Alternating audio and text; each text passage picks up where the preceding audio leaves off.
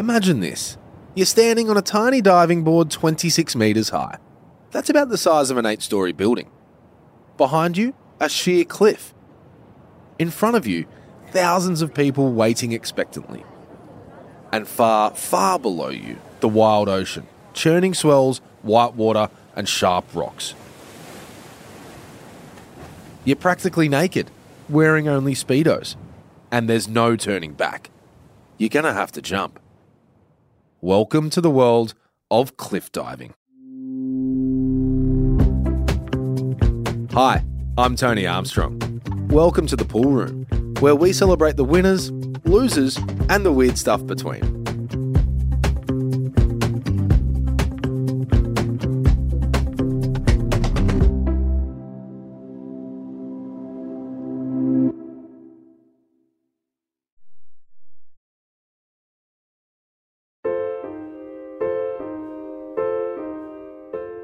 Although diving from incredible heights might sound like an actual nightmare for most people, cliff divers travel the world looking for these kinds of opportunities. These athletes are extraordinary people. The risks they take are much higher than the average sports person, and the payoff isn't as celebrated. They're unlikely to make any money, and although the sport is growing, most of them probably won't become renowned in the way that, say, a famous footballer is. Those who do make it to the pinnacle have gone through years of mental and physical training.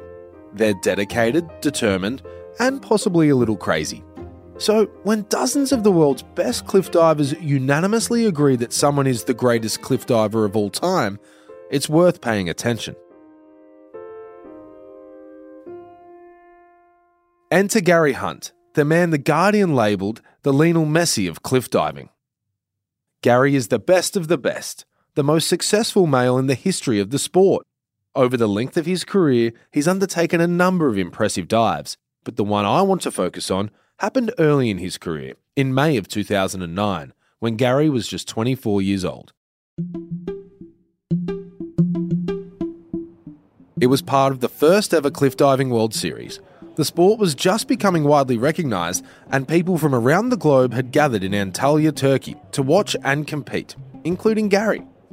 And he was about to make a huge impression on everyone there. In diving, there's a panel of 5 judges. In the lead up to every dive, the divers take the time to explain to these judges the details of what they're planning to attempt. When it was his turn, Gary described every moment of his dive. It would involve jumping backwards off the board into 3 somersaults with 4 twists. This move had a difficulty rating of 6.2, which was completely off the charts. It was declared to be the most difficult dive ever performed in any form of competitive diving. It was also a dive that no one had ever attempted, not even Gary himself. We'll come back to Gary in a moment, but first, there's a few things you need to know about cliff diving as a sport. Firstly, it differs from regular diving in many ways, the most obvious being the heights are much greater. A regular diving board is 10 metres. In cliff diving, it's 26 metres high. By the time the divers reach the water, they're travelling at an astounding 85 to 100 kilometres per hour. That means that every high dive has to end feet first, because if someone were to hit the water head first, as sometimes happens when a diver miscalculates the fall, at best they might face concussion, whiplash and bruising. At worst, they could suffer severe spinal injuries or even die. In Olympic diving, there are strict specifications for what's known as an Olympic-sized pool, which includes details such as temperature, length, width and depth. But in the Wild West of cliff diving, the specifications and conditions are a little less tightly regulated. Athletes are jumping off literal cliffs into whatever body of water is below, sometimes a deep river or raging ocean, other times a calm bay. When preparing for a dive, a lot of factors need to be considered, like wind direction and the size of ocean swells, details that divers in a pool never have to think about. To make things even more challenging, there are just 3 training centres worldwide with diving boards high enough to train on. To get around this limitation, they use a combination of swimming pools, specialist gymnast equipment, and trampolines to practice each aspect of their dive. Often, the day of the competition is the first time they get to put all the components of their dive together. This is exactly what Gary Hunt was facing with his difficult dive in 2009. But even though Gary hadn't practiced it before, it doesn't mean he wasn't prepared. In some ways, Gary had been training for this moment all his life, since he was just a kid back in England. From the beginning, Gary's determination was the thing that set him apart from his peers. He wasn't the best diver, according to his coach, but he loved the sport, and it quickly became apparent to everyone who knew him that he would dedicate his life to it. He was travelling around the country and the world, competing in events with his eye on the prize, representing Great Britain in the Olympic Games. But the fact that there were other, more talented divers soon began to take its toll on his Olympic aspirations. So, in an unexpected twist, Gary decided to become a pirate. Nah, just kidding.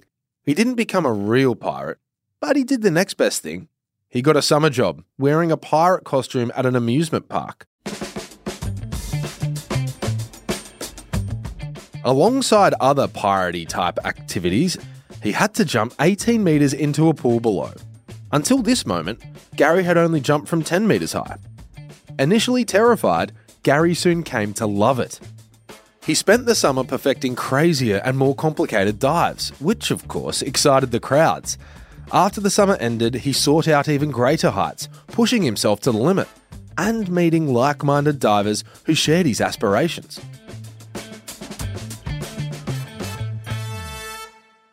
By the time Gary began competing again, he'd found himself in a completely new sport.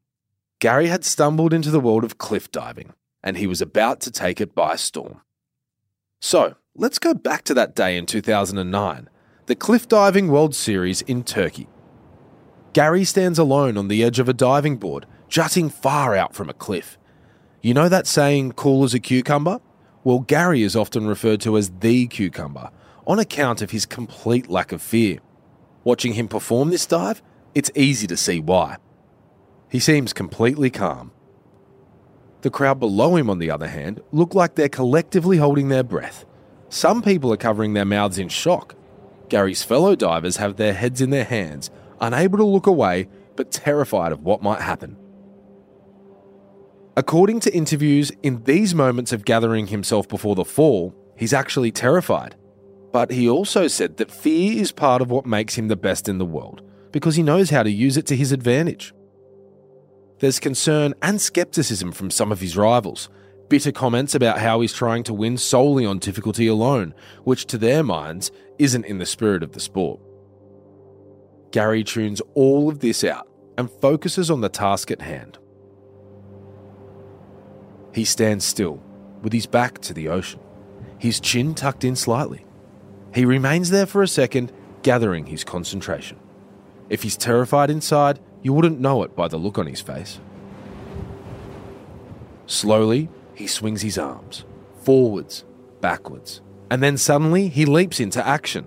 Swinging both arms up above his head, he bends his knees and looks up at the sky before launching himself backwards off the board, head first towards the water below.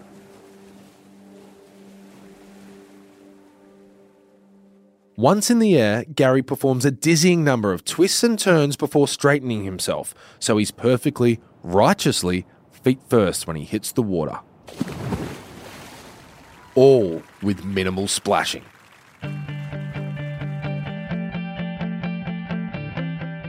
It's a cliche, but it's true. The crowd went wild. He'd done it. A dive so difficult, nearly 15 years later, it's still being talked about. To this day, it's never been repeated. Gary's gone on to win 10 Diving World Series in the years since, with no apparent end in sight. He's the most successful male in the history of the sport. Who can say what the greatest cliff diver in the world will do next? Perhaps one day, he'll do it again.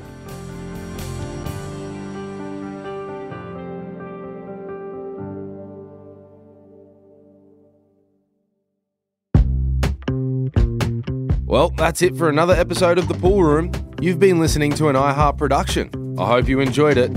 I'm Tony Armstrong, and I'll catch you in the next one.